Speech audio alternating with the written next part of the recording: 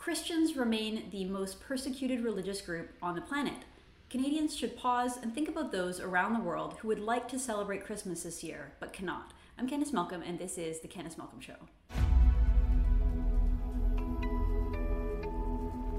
Hi everyone, thank you so much for tuning into The Candice Malcolm Show. I hope everyone is having a wonderful break. I hope that you are getting together, able to gather with your loved ones this Christmas. I know for so many Canadians, they couldn't do it last year. We couldn't travel. We had heavy-handed measures in place where many of us couldn't go to church, we couldn't pray, and we couldn't have loved ones over to our house. We were stuck in the bubble situation, so you could only be gathering with people in your bubble according to government edicts in various jurisdictions around the country. And I think that gave us a little bit of a taste of what it might be like to be a Christian in other parts of the world. You know, we take our freedom of religion so much for granted that sometimes it's even hard to wrap our heads around the idea that so many Christians around the world cannot celebrate Christmas. They can't. And we often hear about persecuted religious groups, and I don't know that people always connect the fact that many, if not most, of the world's persecuted religious people are in fact Christians. So I want to get into that a little bit on the show today. I have a wonderful guest joining me. My guest today is Majed El Shafie. Majed is a human rights advocate and the president and founder of One Free World International. Majed's human rights journey, his own human rights journey, began in Egypt when he was forced to flee after being tortured and sentenced to death for his conversion to Christianity. He eventually made it to Canada and has since decided to devote his life to helping others. He uses his firsthand experience as a survivor of religious persecution to help others. One Free World International, his organization, is one of the leading organizations advocating for religious freedoms and minorities around the world. They have 28 branches in countries all over. They've helped individuals in Pakistan, Afghanistan, Iraq, Israel, Cuba, India, and Bangladesh, to name a few. So, Majed, it's such an honor to have you on the podcast today. Thank you so much for joining us. Thank you for having me. Thank you. So can you tell us a little bit more about your organization and what specifically you do? One Free World International is a human rights organization focusing on the freedom of religion around the world. We have branches in more than 28 different countries. We're the lead organization in Canada when we're dealing with the freedom of religion issues.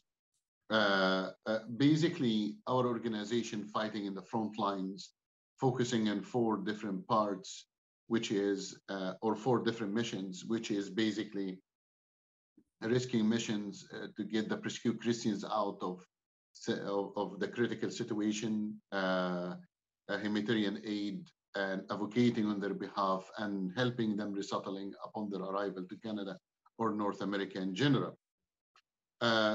Just to understand, and for everybody to understand, there is one persecuted Christian every 3 minutes worldwide.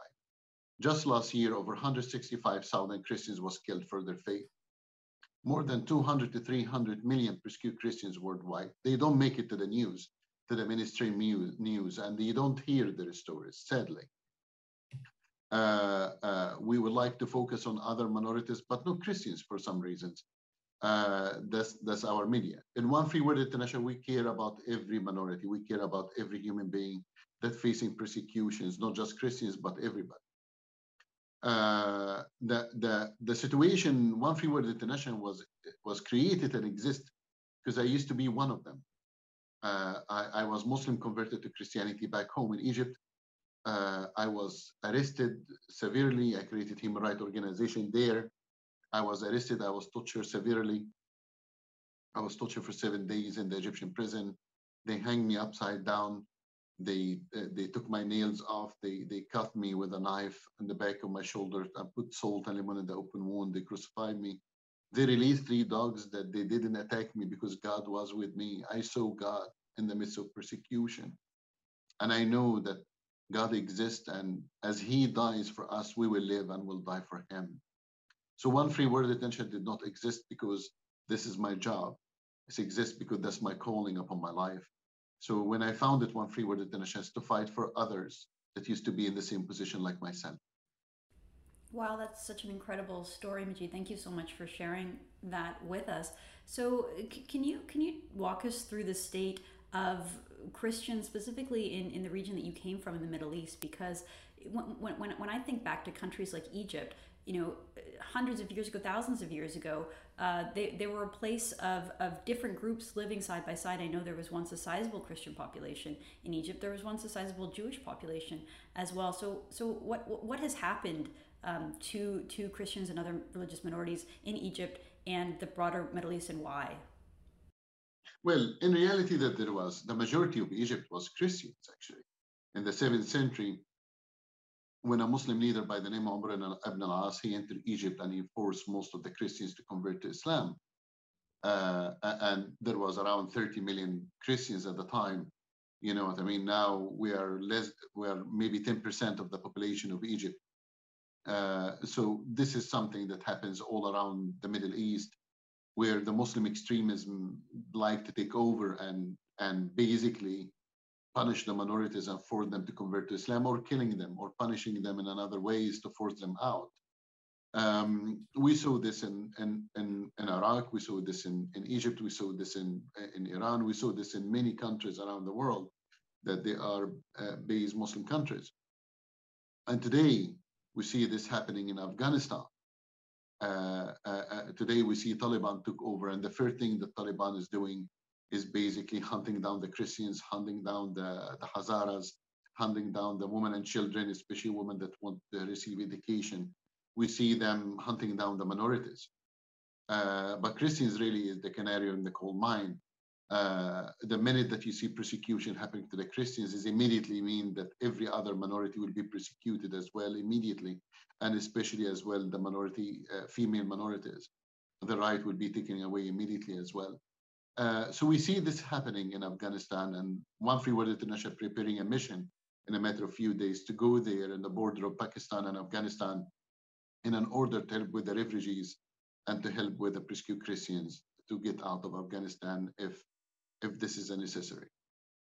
Wow, that's incredible. I know Afghanistan was all over the news earlier this year, and the sad story of the Taliban taking over. I wanna ask you though, with all of this persecution happening, with all of this horrible treatment of Christians, you mentioned that it doesn't really make the legacy media. When we in Canada hear about refugees, we're often hearing about Muslim refugees that are being forced out of Muslim majority countries, but we don't often hear about the treatment of Christians. So I just wonder, why is it that the Canadian government and the legacy media in Canada and the US and throughout Europe and the West, why don't they focus on the plight of Christian people in this region? I think it's a white guilt. I don't know if this is a politically correct statement to make, but I'm not really politically correct. I believe it's a white guilt. So basically, the West and Canada and United States and so on, they are countries that build on a Christian and Jewish values, according to our Bible.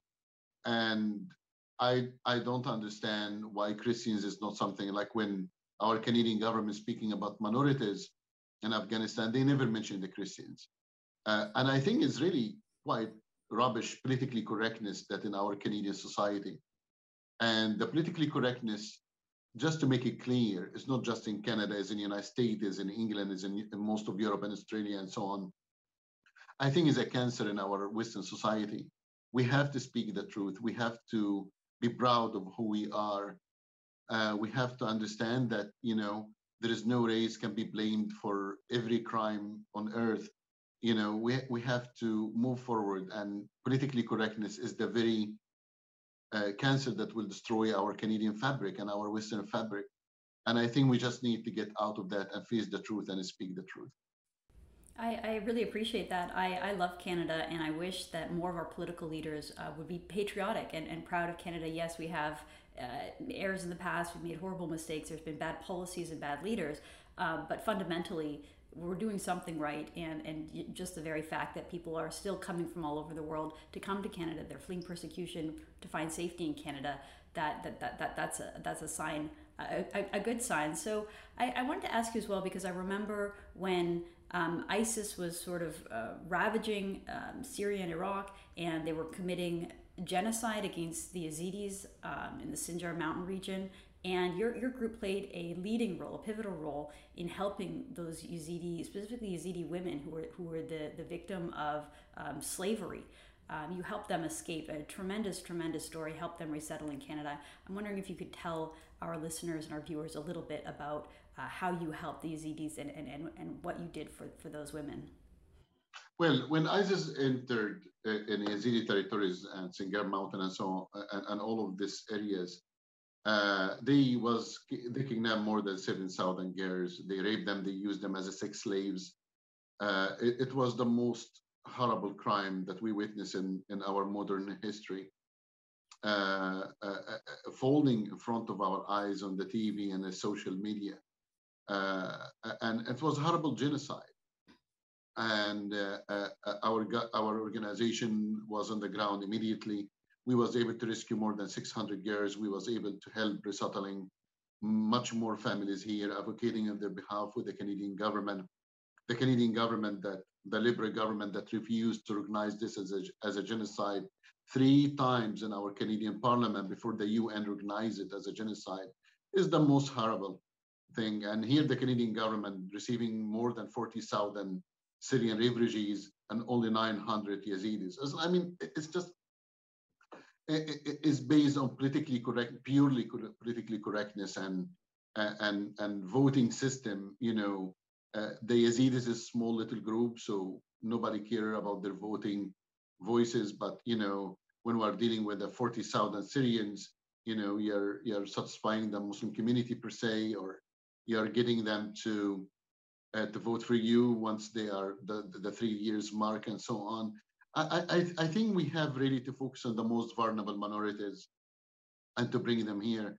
We're talking about Yazidis, Christians, Baha'is, Ahmadiyyas, Uyghurs, Falun Gong, Tibetans. We are talking about many minorities that deserve to be here, to be rescued. And Canada is the land of the free, is the land of the refugee and the temple of human rights. And I really encourage our government to do more for the minorities, and instead of being politically correct. Isn't it funny, Majed? Justin Trudeau is more than happy to say that Canada commits genocide. He even said that Canada is currently committing genocide against First Nations peoples, and yet when there's overwhelming evidence of a genocide happening committed by ISIS, one of the most despicable organizations we've ever seen, for some reason, to your point, there was 3 votes, and they said no 3 times. I know you sort of alluded to the idea of voting blocks and trying to appease a broader population of Arab Muslims, but I mean, can you help us understand why the Canadian government, the federal government, Justin Trudeau, the feminist, the person who's supposed to be the champion of refugees, why he wouldn't recognize these awful crimes as being what they were, which was genocide? I think Justin Trudeau is the only one can answer this question. But from my understanding and from what I've been reviewing, and just my humble opinion anyway, I think if he did, he will upset maybe some sectors in the Muslim religion or from the Muslim community, because ISIS, of course, is standing for the Islamic State. And we understand that this is maybe will not be politically correct. Maybe there is the international obligation for Canada to do more. So he was worried about that. Maybe he was worried to upset few of the Muslim countries as well. I cannot really understand our prime minister per se. The Bible said, pray for our prime minister, pray for our government. And I do this daily. I pray for Justin Trudeau daily. I pray that he will resign, quite honestly. Just, that's my prayer. The Canadian government, we have to understand something. The Canadian government have to listen to Canadians. And we become the silent minority. Sorry, the silent majority. The Canadian government have to understand, and any government, I don't care if you're liberal or conservative or green or NDP or whatever you are, listen to your people. Don't worry about politically correctness right now. This is how the beginning of a disaster of taking away our rights. We see what's happening in Brexit. We see what's happened in when Donald Trump won the election in the White House. It was the silent majority, and many people will blame the extreme right wing for stuff like this. I tell them, no, blame the left, that they just keep choking us and not listening to our voices, that now we become the majority that become forced to be silenced. And I advise everybody, listen to us. There is no left and right. We're all Canadians. We're all in the same boat. Listen to our voice and see the true pain of the people, and then you will really become the champion of the people. Well, amen to that, Majed. A final question for you. So you come from Egypt. I'm not sure how long you've been in Canada for, but I'm wondering, it's Christmas, and so many Christians around the world have slightly different traditions and things that they do to celebrate. So I'm wondering if you can tell us a little bit about you, your family, your community. What specifically do you do to celebrate Christmas? Well, Christmas is the most sensitive time of the year for the persecuted Christians, and many people doesn't know that. But the attacks on Christians actually increases tremendously during Christmas time. So think about that while you're going around the tree, Christmas trees and gifts under the trees and Santa Claus. And I pray and I bless everyone enjoying Christmas with your family. Please enjoy it. It's a precious, precious, precious time. But from December 24 until January 7, which is the Orthodox Christmas, this is the period that Christians been attacked severely. And just last year, I think 26 countries, Christians was attacked during Christmas ceremonies in 26 countries, especially Nigeria, Egypt, North Korea, Iran, in many, many countries. It's a long list of countries that have been attacked, Sudan. So we are expecting attacks during this time. So the majority of time during Christmas and New Year and all the way to January 7, our organizations are just focusing on monitoring the situation around the world and presenting as much help as possible as we can. Okay, well, I said that was the last question, but I did have one final question, Majed. For our viewers, for people watching who really feel concerned, deep levels of concern, and want to help, what can we do to help support the work you do and help support your organization? Well, basically, the first thing I will ask is a prayer. And I know that everybody say that, and some people mean it, some people they don't. Prayer really make a difference, more than you can ever imagine. I saw miracles happens because prayers. And people, when they pray, God really listen, and he sees our heart. The second thing, just go on our website, onefreeworldinternational.org or ofwi.org. Just go on our website. You found donation section. Give to the organization. This is Christmas season, and I'm not shy or ashamed to say it. Give, and instead of buying silly gifts and just throwing it in a garbage later on, give the gift of life. Give to the people so we can able to help them, to rescue them, and be able to make a difference. Don't wait for a miracle. Be one. Thank you. That's wonderful. Well, thank you so much, Majed. It's an honor to have you on.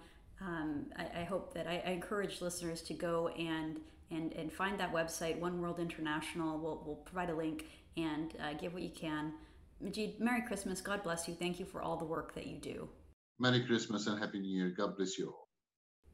All right. Thank you so much for tuning in. I'm Candice Malcolm, and this is The Candice Malcolm Show.